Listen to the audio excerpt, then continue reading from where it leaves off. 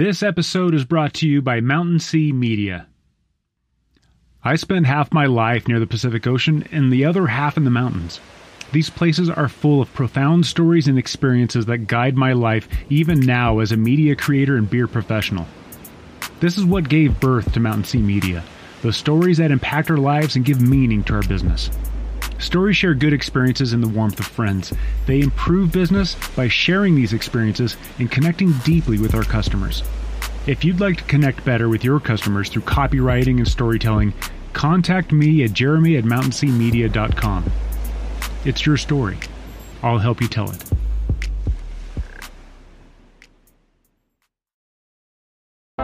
Welcome to episode 53 of Good Beer Matters.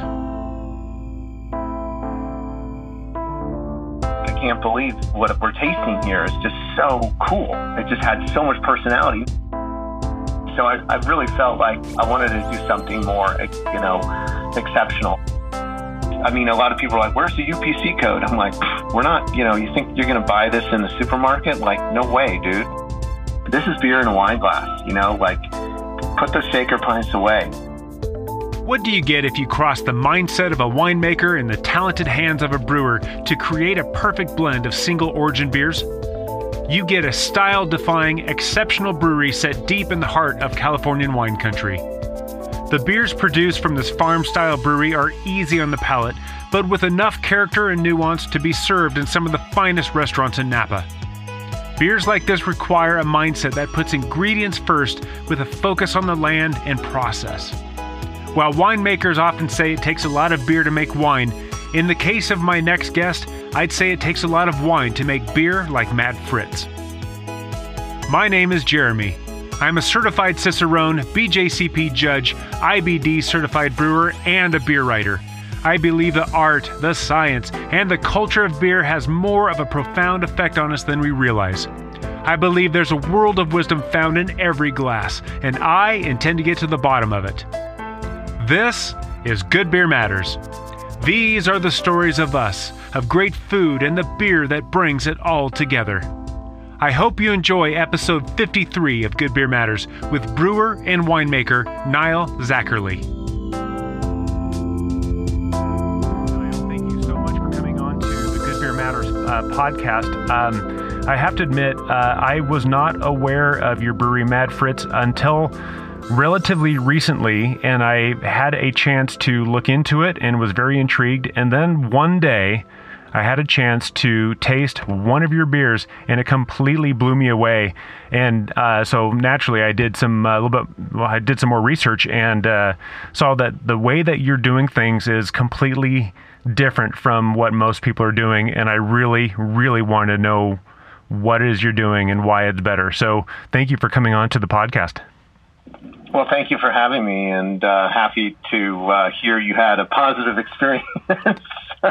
Yeah, it was exceptionally positive. That just saying it was a good experience was putting it a little too mildly. In fact, I'm gonna, while we're talking, I'm gonna try and pull up. It was the Terroir Project, I believe it was. Yeah, I remember it was the label had a dragon on the front eating its own tail, but it was the what was the Terroir series of the Napa. Oh gosh, I'm trying to find the picture so I can tell you exactly what it was, and it is. Yeah, no, that sounds like the Napa Ale. We have a Sonoma. We've been working on in Mendocino, these kind of single county ales, if you will. But, sourcing from these farmers and building these relationships, it just takes time. And that's been, we've been driving towards that single origin direction. God, I guess we kind of hit that in 17 or 18, I think we put out our first terroir beer. Well, let's I always start the same way, but it makes sense to start at the beginning. Will you give us just a quick introduction, and I especially want to hear about your background in beer and wine and everything. So maybe more of a background on Mad Fritz as a kind of kind of our intent, why we exist, sort of thing, or more on me, or on you? I want to hear about you, and then we'll talk about Matt Fritz in just a moment. Oh, okay, great. Okay, so basically, I've been making beer and wine since I was about 18 years old, when my father and I had an opportunity to taste beer together at a bar. It happened to be the North Coast Brewing Company, their original little brew pub. I think it was like 89 or something like that, and down there in Fort Bragg. And I was living in Hawaii at the time. My family lived in Hawaii, and so I ended up going back and home brewing with my dad, kind of father-son project. And when I left to go to college in Santa Cruz, I kept home brewing. And as an art student, I kind of eventually found myself being pulled towards this fermentation science and making honey, ales, meads, etc.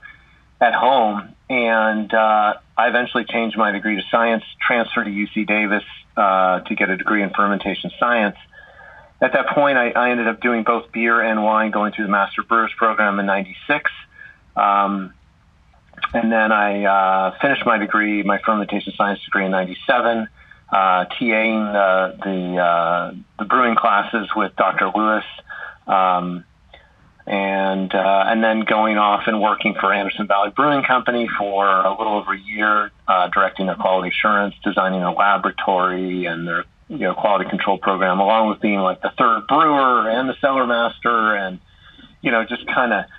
When you're out there in the sticks, you kind of do everything. And a lot of times these kind of breweries that are in these kind of crazy growth phases, even though it was the late 90s, you think about Anderson Valley, or you think about the brewing landscape in 96, 95, 96, 97, 98, it was kind of the doldrums a little bit. The brewing industry kind of crashed and burned, but there was still, like, the World Beer Cup was going on. There was definitely... Anderson Valley was one of the better breweries back then, as far as this kind of regional player in our, West Coast neighborhoods, or area. And, so it was a good opportunity for me to learn, kind of trial by fire. I mean, I'd do it all over again in a heartbeat, but, it was a lot of work, big, 50, 60-hour weeks every week. You just did everything. So after a while, though, I decided, I got really I'd already been kind of kissed by the wine bug a little bit, and I'd worked doing experimental winemaking at Sterling and research enology projects for them. And so I was kind of pretty attuned to the wine industry as well. And I thought, I'd kind of like to go back and do another vintage and travel around the world and make wine.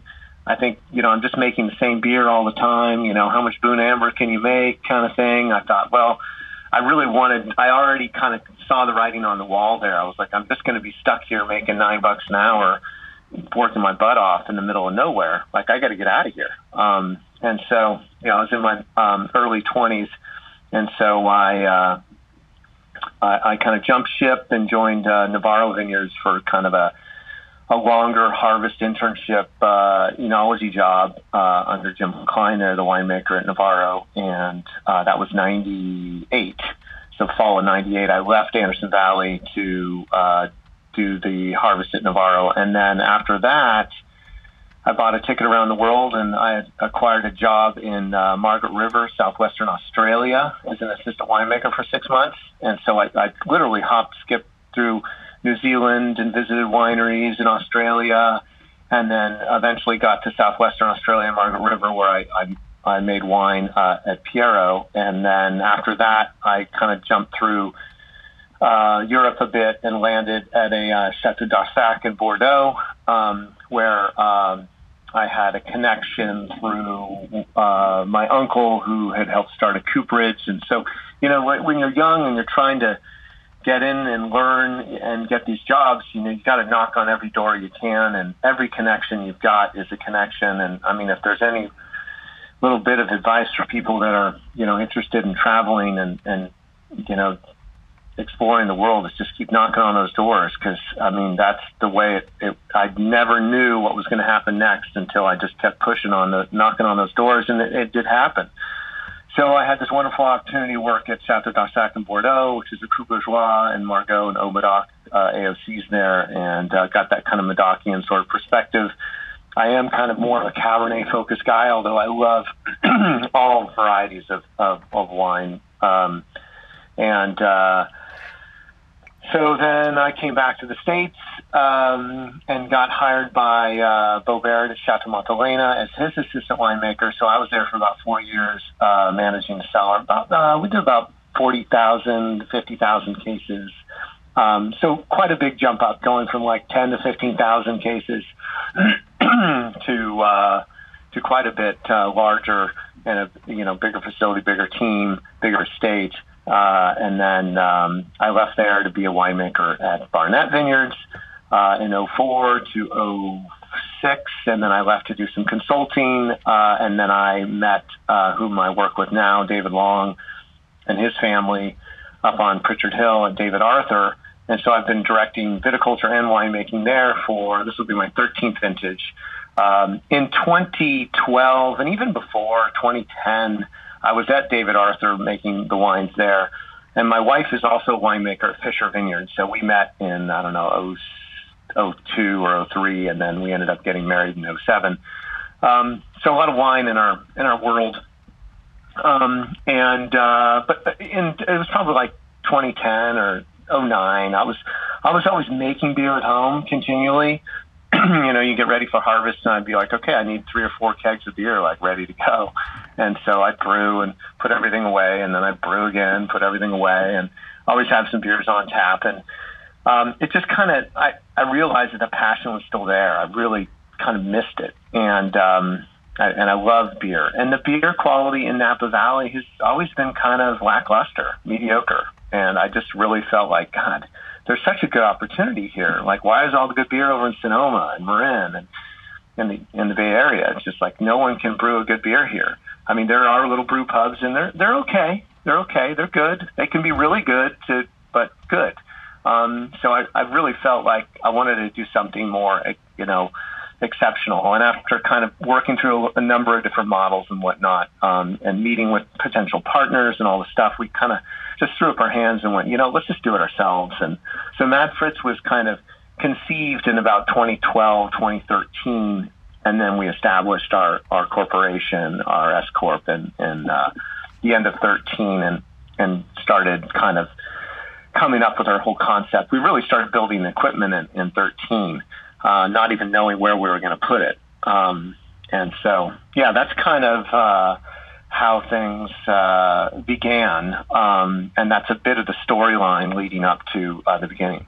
Well, and that's an interesting kind of storyline as far as you got into beer, you left beer for wine, and then you came back to beer, or actually technically probably never completely left it, but so you've effectively married what people love about beer and what people love about wine. And that's part of the reason why I wanted to talk to you, is it doesn't have to be divisive. It doesn't have to create a my team versus your team type of situation. Ultimately, we're talking about flavor profiles and experiences and relationships, and how can those combine. And you have kind of effectively cultivated the best of both worlds. I mean, ideally, I think one of the things that's missing in beer is that it's always been a commodity-driven product. I mean, it wasn't always like that. If you go back 100 years, it wasn't like that because of transportation and refrigeration. It was about the people, it's about the place. I mean, these products all are, and wine is a very good example of that because it's always been tied to the place. And that's one of the things that was really challenging with beer for me, is I kind of burned out on, just feeling like you're just you're in an industrial setting. You just happen to be making, a widget that's pretty cool called beer that you can drink, and tastes pretty damn good. But when you're making the same beer all the time, even with minor adjustments or whatever, it just is, you're really in a factory. I think that was one of the things that when I thought about, do I want to go become a professional brewer, that was one of the things that made me kind of second guess that. And just to be clear, I've never brewed commercially or professionally. just because I love the joy of creating a small batch, something that spoke to me, something that I was interested in creating. But to say, hey, here's our flagship beer. We're going to put this out year round, and it cannot change. It has to be the exact same widget, as you call it, widget, as it was last year, and it will be next year. And that really takes the sex appeal out of beer for me. And don't be mistaken. I love a good, consistent beer, but these interesting beers are the ones that really capture my attention. Yeah, I think that's where Mad Fritz, had I not had all the winemaking experience and perspective and working with all these different properties in different parts of the world or different parts of the valley or in Sonoma and Mendocino, you become more attuned to that raw material and like what that place is about or what the soil is about. And, effectively, the question is, can we make a beer that reflects a place, not the ingredients per se, or not the recipe, let's say. The ingredients are the place. And, some people would be like, hops are the grapes to beer. And it's just like, no, they're not. That's the barrel, like the barrel and hops are basically the same thing. You can over oak a wine and you can over hop a beer, I think that's one of the reasons why these low ABV IPAs are incredibly technical to make, because balancing bitterness and low alcohol, it's a harder balance than you might think. And the same thing applies to oak. I mean, you can take a light, delicate wine and really hit it with oak and be like, ooh, ouch, pull splinters out of my tongue, kind of analogy. So I think that had I not had the winemaking experience, I wouldn't have looked at, or neither my wife or I would have looked at beer quite like this and forged ahead in this direction. But it certainly became much more kind of illuminating once we went, like, of course, like, why didn't we even think about this? This is, even took I like to joke because my father, a couple years ago, it's been 6 years we've had Mad Fritz, and so a couple years ago we're out at the beach, and he's like, no, I finally figured out what you're doing. It's farm to table for beer. And I'm like, yeah, Dad. I'm like, thanks. I just thought it was a great little analogy, but also kind of like some people just don't quite grasp what we're doing and be like, I just don't get it. And you're like, well, it's pretty simple. Maybe you just don't know that much about kind of wine or, there's nothing wrong with not knowing something. It's just kind of maybe opening your eyes a little bit to like that terroir beer that you had, the Napa Ale. I like to say, well, it's brewed in kind of the recipe approach of maybe a pale ale, because a good beer should have some bitterness, should have, not a good beer, but let's say a beer that would reflect the ingredients well. It's like you want to have some hop character, you want to have some malt character, you want to have some water profile, you want to have these kind of yeast dimensions without the yeast becoming the beer. And so the terroir beer is kind of a beer where I say, well, it's kind of brewed like a pale ale, although it doesn't define a style. It's like, what is it? And well, it's a beer. It's made with these ingredients and it has bitterness, but is it, what exactly is it? And so I think that that's also the conundrum that we deal with, is that as we've commoditized our ingredients, as we've driven towards a style-based landscape of which people are rewarded by adhering to style guideline parameters, our resulting beers are, they're not that they're bland or not exciting or good or bad. It's just that it's kind of pushed everybody in this one direction. And I think that, there's plenty of room for other ways of looking at beer and any product that you really produce. But beer especially has been kind of beaten up, and just the lack of. It's not easy doing what we're doing, I guess, is the other side to it too. Like building our foundation of growing and malting and brewing. It's taken time. And so it's not something that everyone can do in every location, although I do have my kind of, aspirations for the industry and things that I'd like, I'd love to see other breweries do. It's not just about us. It's about the industry and other craft brewers and creators out there to follow and support their local farmers and to build, opportunity for those farmers to add to the supply line to their beers and their products to make more unique, beers. Sorry, I'm kind of long line. The tail's getting longer here.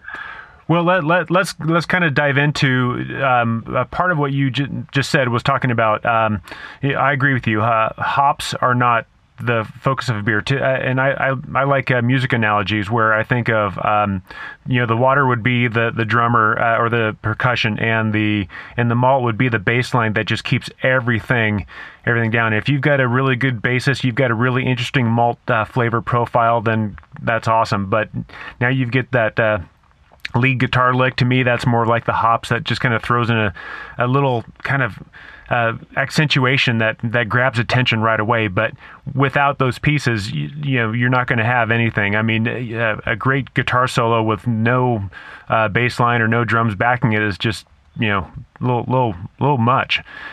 But so I'm going to land this plane just a sec. But let me add one more little thing. I had a really great conversation with Seth Klon of Mecca Great Estate Malts, and we kind of talked about this thing, about how malts really can become more of a defining underlying flavor profile, that the way that he does it, the way that you seem to be doing it, it really creates a regional flavor profile. And instead of this globalization of this commoditized widget of beer, we can start bringing nuance and flavor and interest in a regional landscape, so that we kind of go back to where we were hundreds of years ago, but in the best way possible.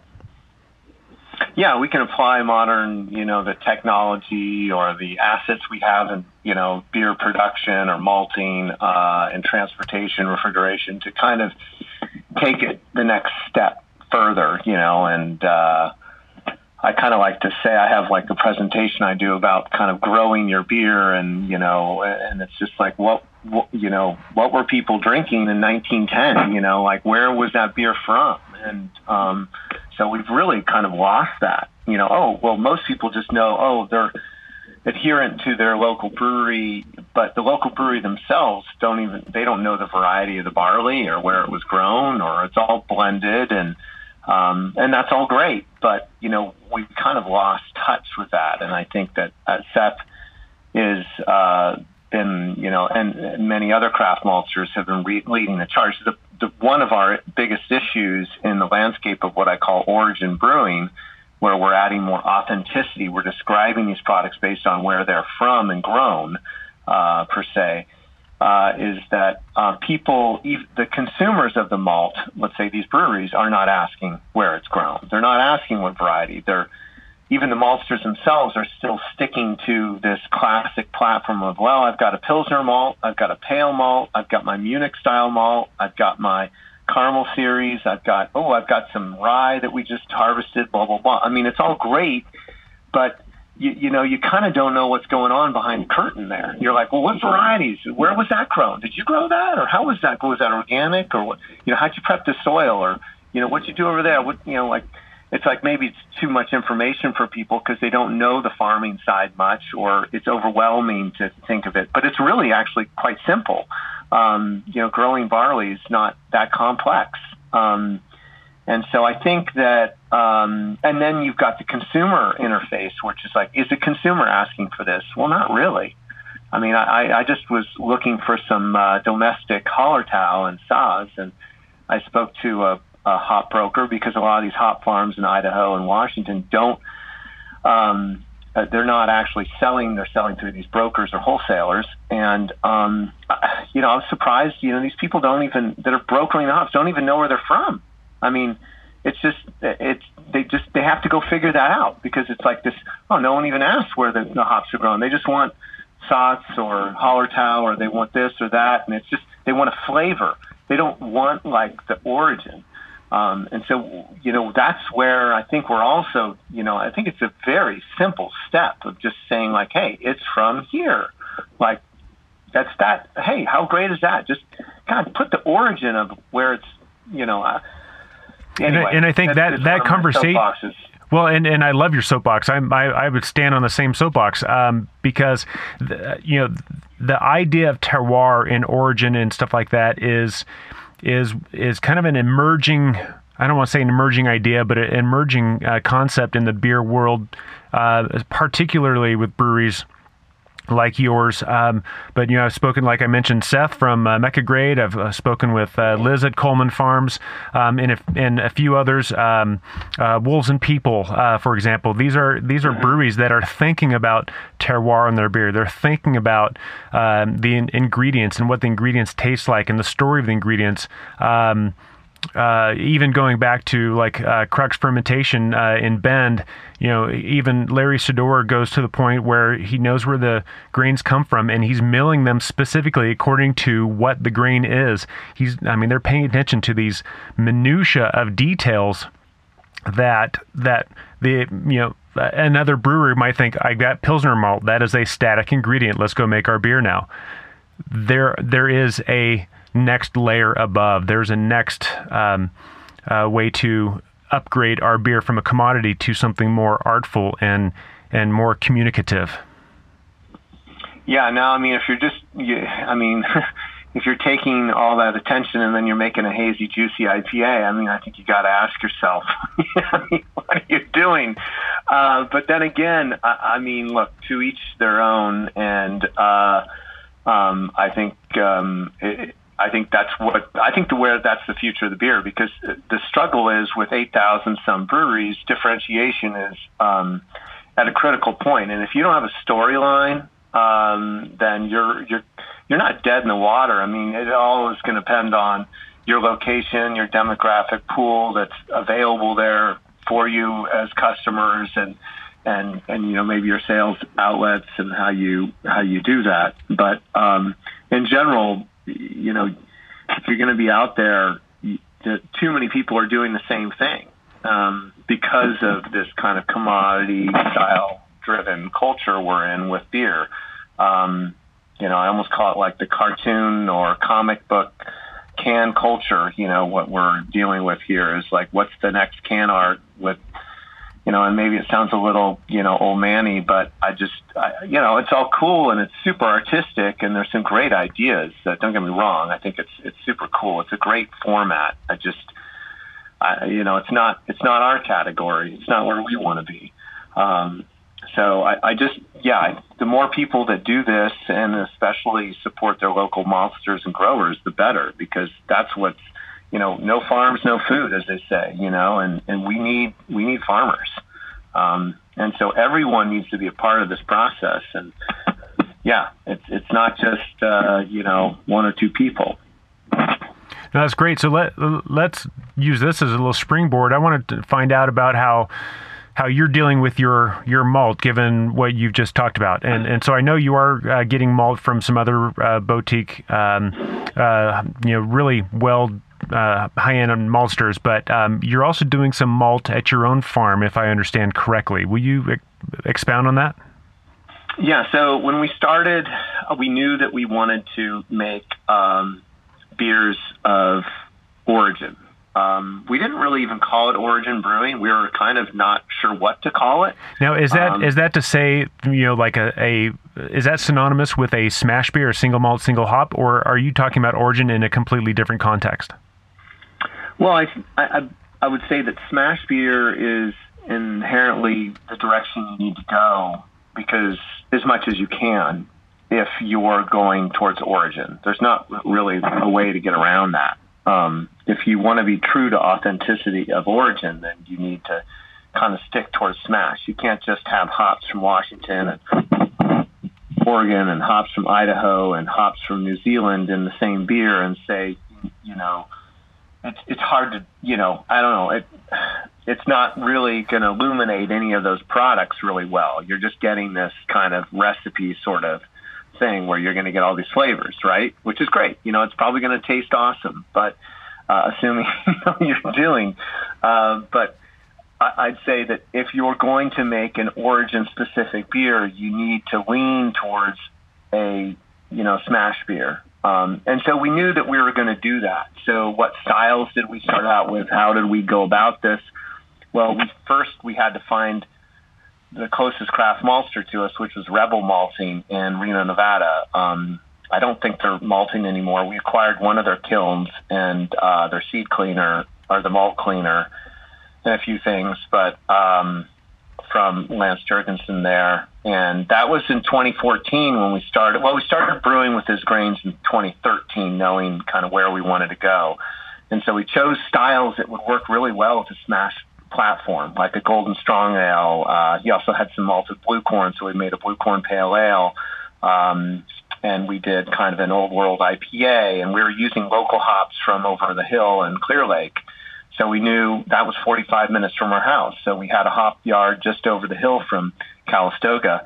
So, I mean, the access was actually not that bad, but to think that the closest craft maltster was in Reno, Nevada, and the barley was grown in Fallon, I mean, it was like, man, like there's no one malting. Like, this is crazy. We got four maltsters that, you know, supply all these breweries with malts. I mean, I like to use the analogy. It's like 6,000 wineries and 4 vineyards. I mean, God, like what the hell is going on here? And so, yeah, that's kind of how it started. And we started working with Colorado Malting Company. I reached out to Andrea at Valley Malt. We started working with Deer Creek. And the East Coast barleys are a little different than the West Coast and the Midwest. They can have a little bit more flavor to them, a little bit more personality, which I think really is wonderful. I mean, it's the kind of difference between, let's say, a Riesling and a Chardonnay, or, you know, a Gewürztraminer and a Riesling, or, you know, or coffee. The coffee analogy is always great. It's like, what's the difference between, let's say, a Guatemalan and an Ecuador, or coffee, or, you know. So, I mean, you know, these are different flavor spectrums that we kind of lost. And so playing around with this drove the beers and drove the beer styles themselves, who they were, what the personality of that finished beer would be, was so, you know, inherent in the raw material, especially the grain, when you have these kind of savory elements in them that, you know, it was kind of like a whole new world for me. I was just like, oh my God, like I can't believe what we're tasting here. It's just so cool. It just had so much personality. Now, were they perfect executed beers? No. Did some have DMS or these little issues that you might kind of, you know, get a little particular about, where the extract efficiency is really high, this, that, and the other thing? I mean, you can punch holes in this all day long, but the fact of the matter is, you can, well, is it a good beer? Does it have a personality? And kind of just turning your mind, bending your mind a little bit in your palate to kind of look at the product a little differently and it's from a place. And so we started growing barley as soon as we started the brewery in 2014, and we had there was a 5-acre parcel on my wife's family's property that was open, and they weren't planting for we weren't going to replant the vineyards for a while. So we thought, well, let's chuck some barley on there. So we ran around trying to find barley seed anywhere we could, and it was really difficult in 14 for some odd reason. We had to get it from the Central Valley, and we ended up getting some Hocket, I think, and got that in the ground. I think we got some Copeland from Rebel Malt before they brought a shipment and brought us some barley. So we were able to plant 2 varieties on that 5 acres, and we had no idea how we were going to harvest it, whether we'd harvest it, and how the heck we were going to malt it. We just thought, let's just grow it because we can. And we've got the disc, we've got the seed drill. Let's get it in the ground and let's just see what happens. You know, watering, you know, all dry farmed. And so we ended up harvesting in 15, and we've brewed more recently a terroir beer with that barley. So there's still decent viability. It's not perfect, but it's probably 90-95% viability, like germination rate. So you're still able to get a pretty good malt out of it. So that kind of started the ball rolling, and really like, wow, we did it. I remember walking backwards over 5 acres for about 3 or 4 hours. I'd never walked backwards that long in my life. It was the weirdest thing, but I had to be there. There was so much brome that's just kind of like a needle-looking seed that was getting inside of the barley as we were harvesting. I had to pull it out of the barley, while we were harvesting because it was getting jammed up in the grain hopper. So basically it was like a manual bag by bag by bag, little brutes. And so, yeah, it was a pain in the ass. But, it's kind of one of those things you look back and you go, oh, it wasn't that bad. But at the time, and it's like that with a lot of things in life. You kind of go, God, that really sucks. But then you go, just get through it, and it'll be over before you know it. And I think as you get older, you realize, this sucks, but you know what? It'll be over, and we'll have a great product when it's done, and you'll look back and laugh, And so that's kind of how that started. And then Rebel Malting was kind of slowing down the production. We were forced to actually go get malt from other people. We did actually get the first delivery of Mecca malt here at Mad Fritz. Seth and his father drove it down and dropped it off. It was kind of this crazy, they call it a three-legged coyote, and it was some sort of Munich-y malt. And so we brewed with it, and we've been brewing with them, working with them since. I think that was 16 or 17, or might have been 15. I think it was 16. And then we've devised recipes around these maltsters. So each maltster that we have has a set of labels that go with it. So we know what variety it was and what property, county it was grown on. Certainly you could get to GPS coordinates and all this crap, but literally just kind of focused on the broad landscape of county and variety for the sake of it's harder and harder to keep tabs on this sometimes. Certain properties like the Colorado malting guys, the Codys, they have a really good hold on their estate, and growing their barley and the varieties they're using and their malting equipment. And the same thing goes with Seth at Rebel.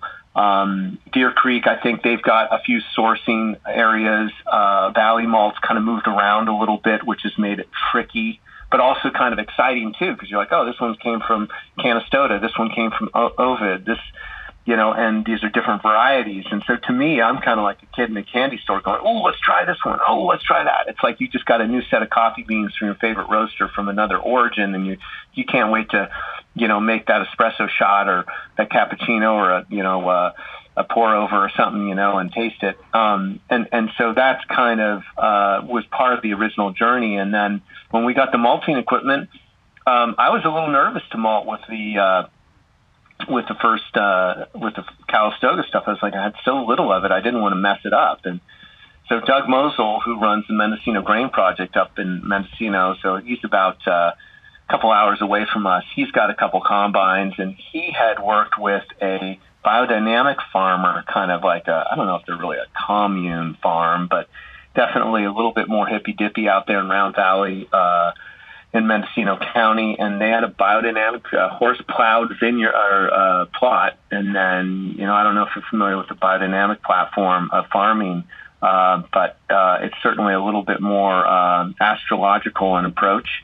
And with a unique amount of inputs, but typically fairly, hands-on. And so we ended up with 400 or 500 pounds of that, and we malted that. And so that was, I think 16 was the first year we really made our own house malted beer, and we used that biodynamically grown. I think it was, what was the variety? Pinnacle was a variety, the two-row variety. So, again, you get to play around with these different varieties of barley, see how they work. And, a lot of it is the kilning side and knowing your system and your process, how it works, and timing things right, and looking at each batch so you watch it. Frankly, malting isn't that hard. People have been doing this for millennia, so it's just one of those things. You just have to develop a process in the system and some quality control points and keep things clean and tidy, and then know what your system can and can't do, and then monitor it.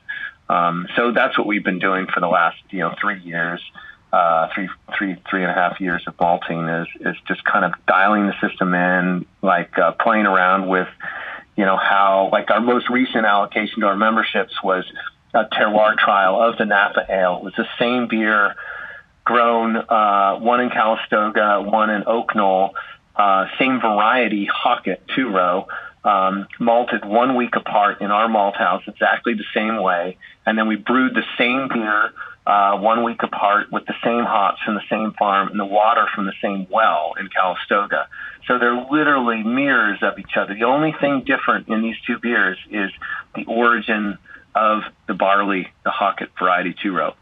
So, proteins will be a little bit different. I mean, that's the other thing I think that's crazy is, malted barley or barley for malting is grown with these really tight specs. And there's reasons for that, color and control on the malting side and consistency, knowing how the system works. And, but also you kind of so what if the malt protein's over 14?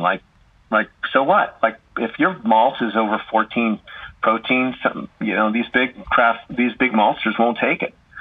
And I think there's a lot there. I mean, what's the difference between dry farming barley and irrigating barley, and what does that result? And the market has quality and flavor at all. There are these dimensions in grape growing that we look at time and time again, and look at the minutiae, but no one pays attention to this kind of stuff when it comes to flavor. We're talking about. I think I just saw a spec sheet for one of these malt groups or something. They're talking about Idaho or some variety of barley, and they said the descriptors were clean and crisp and maybe biscuity or something, but it was all clean. Okay, well, so there's no flavor. You just bred it all out of it.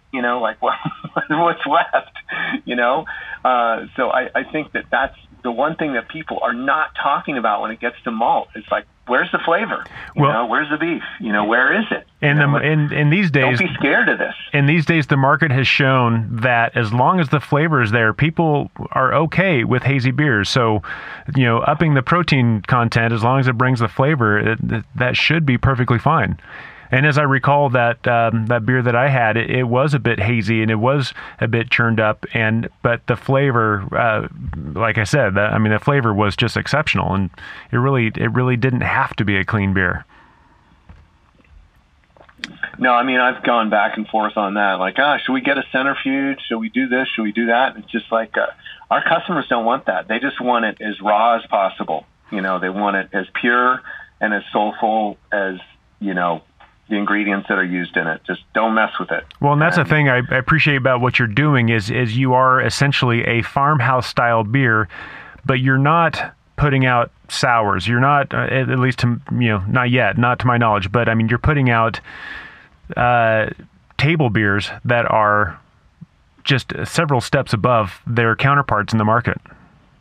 The lagers, the pales. You're not putting out lambics or anything else like that. I did see a grisette and probably a saison, but it's a different concept of farmhouse beers that you're putting out. Yeah, and I think people have been kind of a little tweaked on the terminology of farmhouse, and it's funny because we don't really use that terminology to describe what we are. It's kind of we call it origin brewing. It's all about authenticity of the ingredients. And you talk about this is a farmhouse beer. Well, what makes it a farmhouse? If you don't have a malt house and you're not sourcing local, to me, that's the first question I ask. What's so farmhouse about your farm? Is it the yeast you're using? Is that farmhousey? Let's just call a spade here, and people wanting to use these terms. I just think, I think it's a bunch of baloney. But then again, it gets used in the context of style, and when the market and what consumers are let's say used to hearing, that they go, oh, this is a farmhouse beer, so it's going to taste a little bit more funky or sour or this or that. So you start generalizing and categorizing. A name becomes a reference to a style versus maybe a platform or a foundation, which I would say are we a farmhouse brewery? I don't know. We're not on a farm, but we have access to farms and we're near farms and we're farming our ingredients, but we're not just walking out our door making with barley sitting there. We can't afford that. We're in a warehouse area south of St. Helena, with a malt house and a malting floor and a hop kiln and then a little brewery. We don't, we can't afford that kind of thing here, but it would be cool. But look, I don't know. I think that those are We don't do sours simply because it's not. It's a little bit too complex to do that in the same environment of clean beers in barrel, and because everything we make is aged in barrel, typically, you got to be careful with small bacteria like that. And so, and we also just kind of like, that's not really our passion. Like, we're not really passionate sour beer drinkers. We like them and enjoy them and love, Paul Arney's stuff at Ale Apothecary and, what other folks are doing. But we kind of have to also kind of go back to the intent of who are we, what are we doing, and what do we like? And so I think that's kind of helped us kind of define who we are a bit more. I don't know if I answered your question. I think I'm just tangenting here. No, that was a good discourse. I mean, it was just the concept of farmhouse brewing. It's kind of fun. It's really hard to define, but it's fun to try. It's almost like trying to define exactly what folk music is, and it's we can go in the far reaches of what that means, and preferably we'll have a beer to kind of help boost those rockets a bit. But you did make a comment a while back about your labeling, and I wanted to ask you about that specifically because on most of the beers you have a series of animals, and then in the very back you have like this little fable that just very short, like 2-3 sentence fable that almost reads like the wine or high-end beer version of a fortune cookie. But what's the story behind that? So, I mean, all the beers, like the Lion and Other Beasts, let's say that's the grisette we made. A lot of times I look at these beer styles as almost kind of a flavor palette too. So you're like, oh, well, that beer style, even though it's kind of unknown, is like a great beer style that would be fun to brew within our landscape or our family of beers. So we have 40-some beers now that we make, all in rotation based on availability of the ingredients. But all the beers are named after Aesop's fables, other than a few other beers that we have in our kind of lineup that are like the Osthaus and the Terroir, and we have kind of a newer IPA platform coming out with experimental hops that are out there. But in general, most of the beers are fable-driven. So we like to say, Mad Fritz, a fabled beer. So the idea is these are all Aesop's fables from 500, 600 BC. And so the idea was to name our beers rather than be, like it's the Hoptomator, it's the Farmhouse, Monster, or the, just come up with these kind of fanciful names. This is a much more, I'd say, maybe more sophisticated way to describe the beers. And also our children, our Madeline and Fritz, they're now 10 and 7, but when we started the brewery, they're quite young.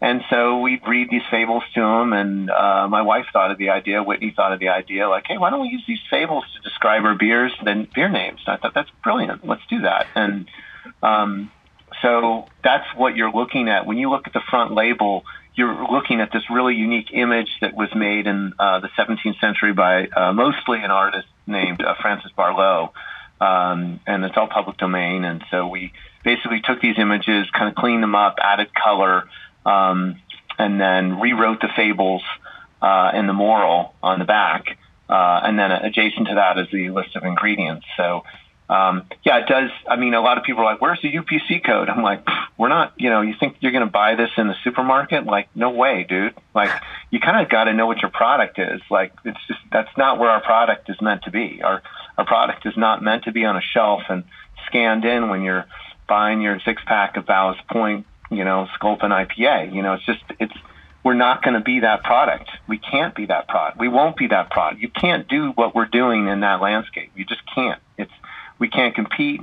There's just no way. It costs too much to do what we do. And so taking that UPC off and being like, hey, let's put some more content on there. Let's make this kind of an experience for people. And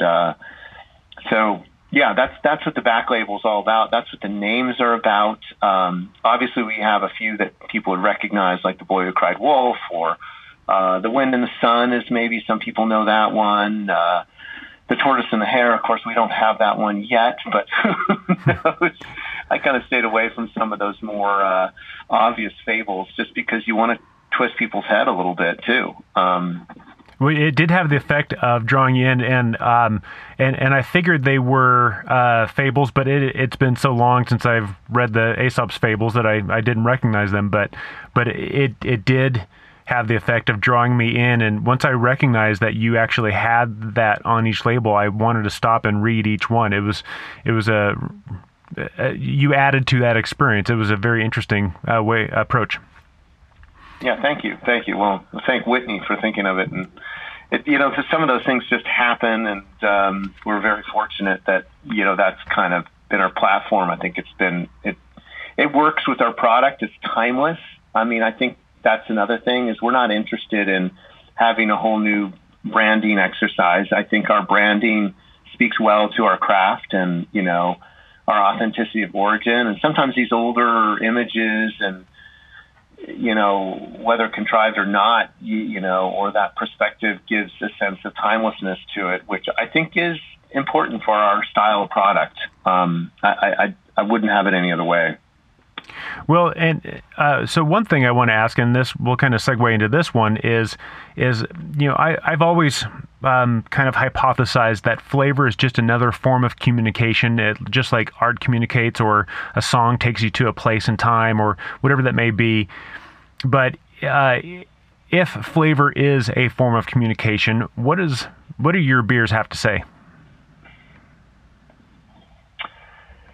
Well, they definitely, we make them, and then when they go to barrel, they're not sour beers, but they typically sit in barrel between a few weeks to, maybe a year for like our Saison. But in general, let's say on average 2 to 3 months.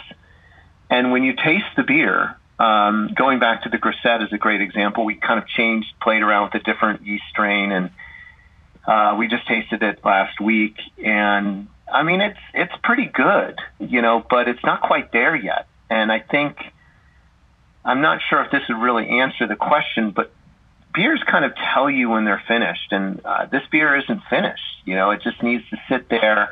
And maybe it's a little bit too bitter. The yeast hasn't really finished working. It's just ticking away very slowly and chipping away at those residual sugars, or somewhat those disaccharides that are left in there, or trisaccharides that are floating around. It's chipping away, and it's telling us, like, hey, I'm here, but I'm not ready yet. And it's going to be probably another month. And,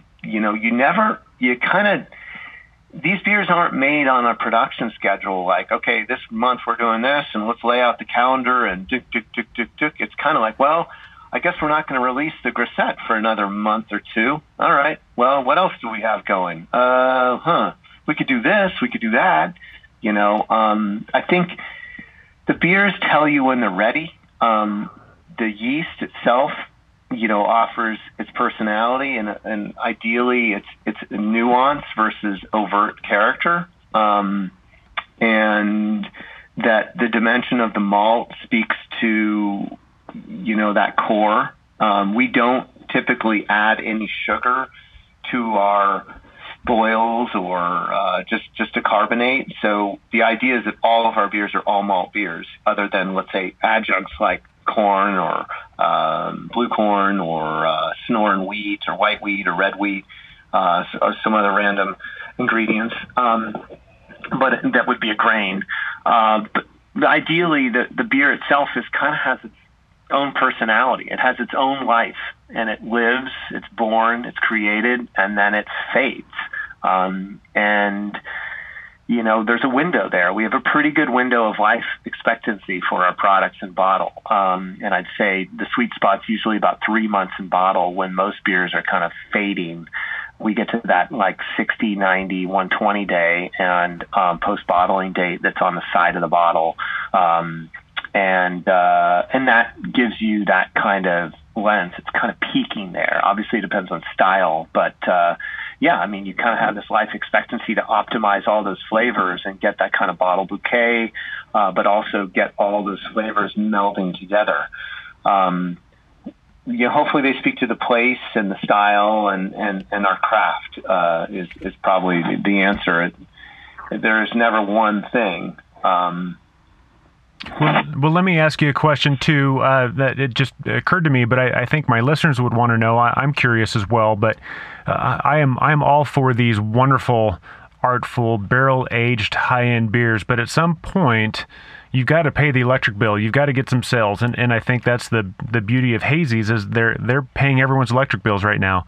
How are you able to manage these beers with something to say, with this artfulness and this flavor, but how do you manage that with the business side of what you're doing? Yeah, I mean, we started out with some kind of obscure styles, but also kind of more traditional. We wanted to showcase the ingredients, not the style. And so when we launched the brewery in September, we were brewing in July of 2014, but of course the beers weren't ready till September. So just with some barrel aging and whatnot. So we realized we were so in debt. We didn't do a loan or anything. We had a little bit of capital to start out with, but not a lot. And then we were just kind of, credit card was maxed. We didn't really go to family yet, but we were just kind of like, let's just launch this thing. We had a couple, on-premise accounts here that were thumbs up. We're going to pour your beer. And then we launched a membership, using kind of more of a wine model. And at the time, Patrick Rue and the brewery, I think, was one of the few other breweries doing this. And so we applied that platform to help us through the rest of the year and just kind of get through paying the lease on the building we were on. And that worked out pretty well. We sold out pretty quickly, and then we opened it up again in January and kind of padded it up a little bit more. And then the beer club kind of started catching on, and that's really sustained us. I mean, the overhead here is quite expensive in this area.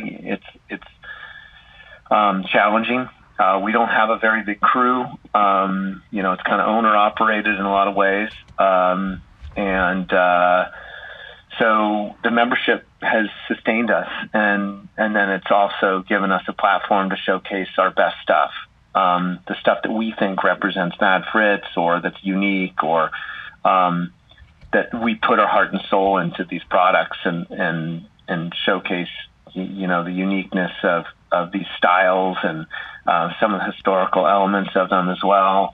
But that's how we've done it. We haven't, made hazy juicies, and I think that window will never close, but it's going to become just another style that's out there. And I think that people are going to, there are already so many breweries are having to jump on the hard seltzer bandwagon to sustain themselves, just because once you start following those trends and, your intent or your why of existence is not that grounded in a platform, I think if it's just style driven and what the masses want, you kind of have to adhere to that to a certain degree. You might get to do some of the things you like, but it's not.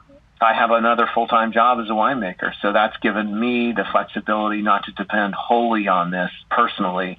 Although my employees do, I can pull back a little bit and work hard to keep the business intact and also be more passion-driven. Is that the right model? Do I want to do this 100%? I do, but I also really enjoy my day job of, directing one of the most amazing vineyards in Napa Valley up on Pritchard Hill and making these wines that, I never dreamed I'd be in that position. But, it's one of those things you just, once you have an opportunity to do that, you just don't want to let go. It's just too fun. I mean, it might be hard and it might be, you work extra long, but the reward and the opportunity to do that and be a part of that story is really wonderful. So I think that's another way of looking at how I've been able to be financially successful with the business, is that I haven't compromised a thing, and I've retained what I love, fermentation, and I've had the ability to have a very supporting day job that supports my personal endeavor at Mad Fritz. So I think there's memberships. There's our tap room. We opened that 2 years ago, pretty much 2 years ago, and that's been I wouldn't say a game changer. It's just offered more access to what we did. For 4 years, we were by appointment only, so you literally have to make an appointment to come to the brewery and taste. And so it was a different experience. We still offer that today, and that I think is also a great way to visit and see, those are the waters. We can taste different waters from different wells. You can taste, beers that you won't taste at the tap room. You'll be around us in the brewery, around the equipment. You can see what we're doing. I mean, there's really nothing to hide. There's no recipe. There's no, this isn't about like our secret recipe and of some special beer that everyone's standing in line for. We don't, it's all about the ingredients and adhering to that. And I think that that's been the success for us, is to just be true, open, pure of heart, and communicating this message to our consumers so that they know what they're getting. And have our beers always landed on target? No. Have we made changes and tweaked things? Yes, we've had to. And we still kind of know, like, okay, where are we going next? Like, what do we need to work on? Where's our quality faults? Like, what needs, not faults, but, quality issues? Like, how do we, malt better? How do we kiln our hops better? How do we clean better? How do we keep the noise out of certain barrels? Or how do we keep diastaticus over here and not over there? Or, there's so many things that we're constantly kind of trying to evaluate, because quality is really in the details, and the consumer may not perceive that, but when they get all those messages together and they see how passionate we are about the product, and that there's really it's full transparency, I think that that's part of the success. And so getting those messages across is critical. And you are in an area where people do appreciate quality. So you are kind of aligning products to demand too, it seems. Yeah, I'd say that's a good point. I mean, it's a demographic platform in which we talked about earlier. Like, if you're surrounded by a number of breweries, in like 20 breweries, like let's say, up in Bend, Oregon, where you got 20, 30, 40 breweries or something crazy. I don't know how many are there, but, that's a very competitive, saturated market. And you could say the same thing. If you're a winery opening up in downtown St. Helena, well, be warned, you better be different, because you're surrounded by hundreds of wineries. Yeah. So you're just one in 100. And so that can be very challenging. And one of the things I started with immediately is like, hey, this is wine. This is beer in a wine glass. Put those shaker pints away. So you're right that the landscape within Napa Valley, if you were to call it kind of, Disneyland for adults, when it comes to wine, that certainly, comes to mind a bit. So you have people that are already, kind of ready for that experience. Although you get different people from different levels. We get people that are big time wine buyers that have huge cellars and spend tens of thousands of dollars on their wine. And then you get people that are just like, they love good beer and they're super passionate. And I'd say that,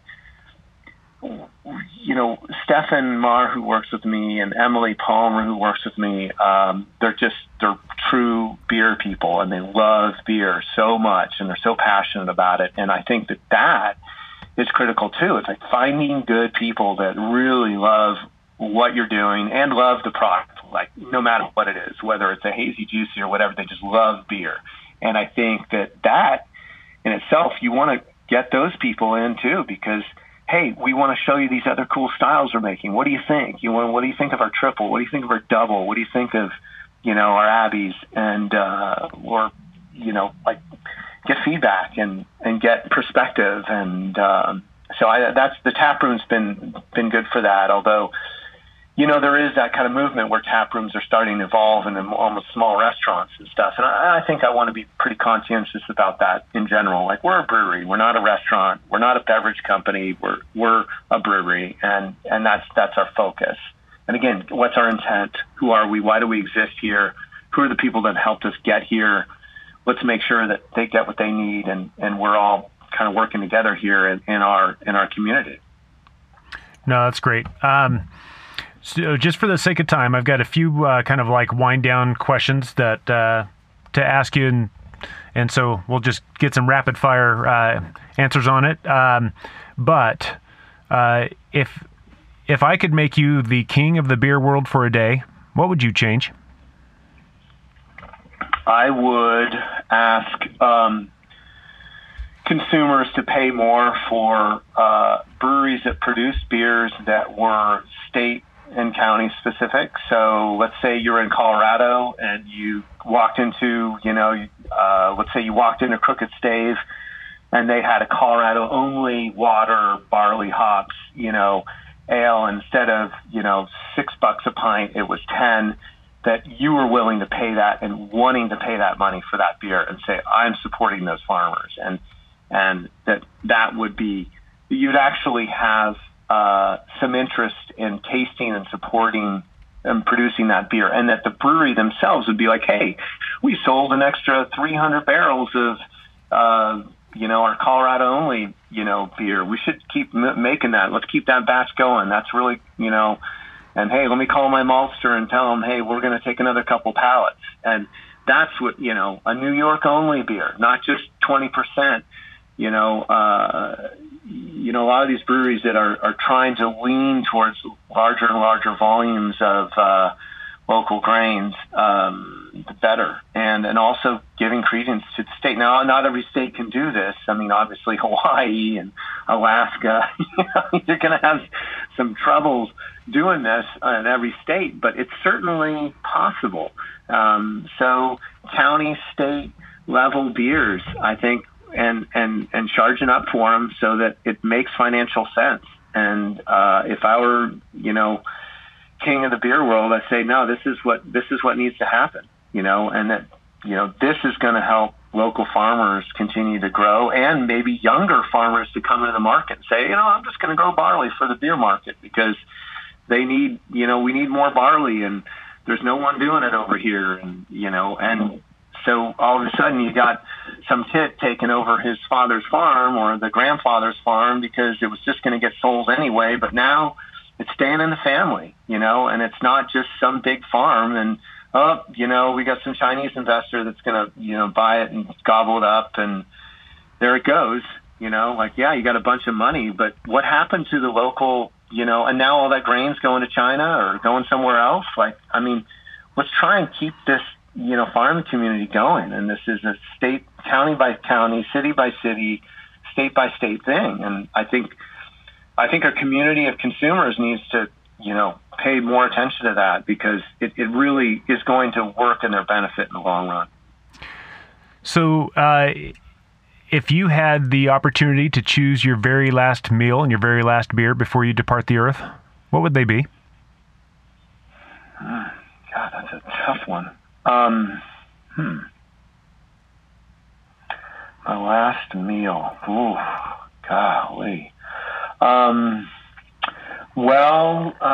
not going to lie. I mean, I love a good Czech Pils and a good Grisette. It's got to have a little bit of a snap to it. But what would that pair with is the question. Your last meal. Oof. Golly. There's always that question of do you choose the beverage before you choose what you're eating, or do you choose what you're eating and then you choose your beverage? And that's when you walk into a restaurant and you look at the wine list, you kind of have to decide, you look at the food and you go, where's my, you know what I mean? I don't know how you do it, but I always kind of can go either way. I'm kind of what's the wine list like? Oh my God, there's a good deal here. Let's grab that guy. Okay, now what are we eating? Unless there's a beer I really, really want to try and just drink, I usually figure out what I'm going to eat first and then choose the beer afterwards that's going to complement it best. That's my go-to move pretty much every time. Yeah. No, I mean, I think, your last meal though, God, golly. I mean, maybe like a homemade pasta with some fresh vegetables on there and, some fresh grated cheese or some teleme on there and a nice grisette or something that's got a little bit of not acidity, but just a little bit more cleanliness, or golden strong ale. It'd be kind of in that zone, that kind of, that DuPont Saison kind of like style where you've just got kind of everything going. It's not too complex so that it doesn't overwhelm the food, but you've got homemade pasta that's nice and thin. And you just get that kind of textural thing from the butter and the cream. That's kind of where I'm at right now. I think something like that, a good synergy between those two dimensions. Perfect. And then with the summation of your experiences, why does good beer matter? Well, quality matters. And quality is a very subjective term that we use to define either something good or bad. And it obviously depends on the individual, what they find to be quality or not. Good beer matters just because it reflects the ingredients. And, it also it's a reflection of you and the product you produce. If you don't produce good beer, then, I just, why are you drinking beer? Or why are you making beer? Good beer matters because quality matters and integrity matters. And that's it. You are what you drink, you are what you eat. Don't put junk down there, savor it. Perfect. And finally, if people want to learn more about what you're doing, or especially if they want to get a hold of some of your beer, how can they connect and find your beer?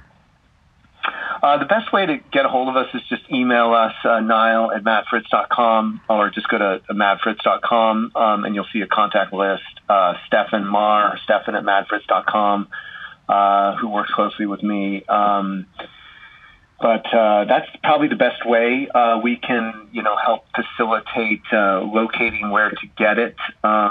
Oftentimes, if you're in California, we can get it to you overnight pretty quickly at a very affordable rate. Out of state, it gets a little bit more technical, but you can certainly email us and we can see if there are any avenues. We do have a list of places that you can enjoy our beers. We aren't widely in distribution. If you're in Copenhagen, you could go to Geranium, but I think they may be sold out right now. If you were in Utah, Stein Erickson's, and there's is it called the Bison? I've forgotten their name. Salt Lake City. We're around, but we're not in distribution. We're pretty much more direct to consumer. So come to Napa Valley, make a visit here, visit Wine Country, go check out Sonoma County beers and wines. There's so much in the Bay Area to see. And then come visit Napa Valley, because it's only about an hour and a half from San Francisco, and it's just beautiful up here. The mountains, the landscape, the vines. You just gotta get out of Dodge and come into Wine Country and have a beer and experience it. Yeah. Hey, Nile, thank you very much for coming onto the podcast. Thank you for sharing all this stuff. I can't wait to get a hold of some more of your beer and come to Wine Country and drink beer with you. Likewise. Well, I look forward to meeting you in person and talking more about what you're up to and sharing some beers with you, getting some more beer in your hand. Absolutely. All right. Have a great day, and thank you again. All right. Thank you. While the world demands hazies, IPAs, lagers, and even trendier beverages, there's a lesser-known trend of better beer made in collaboration with the farmers who provide better ingredients. Keep an eye out for beers like this. They may be hard to find, but are worth the effort. Join us in the next episode where we head to the land of barbecue and live music to taste some farm-aged, Belgian-inspired beer. Good Beer Matters is a show about great beer, great friends, and the experiences we create together. But it's also about better appreciation of the beer you enjoy. I believe better education leads to better enjoyment. So if you're a beer and food professional or even a beer enthusiast, then please subscribe to Good Beer Matters and visit me at goodbeermatters.net. After that, grab a beer, hang out with friends, and let the world open up. Thank you for listening. Cheers.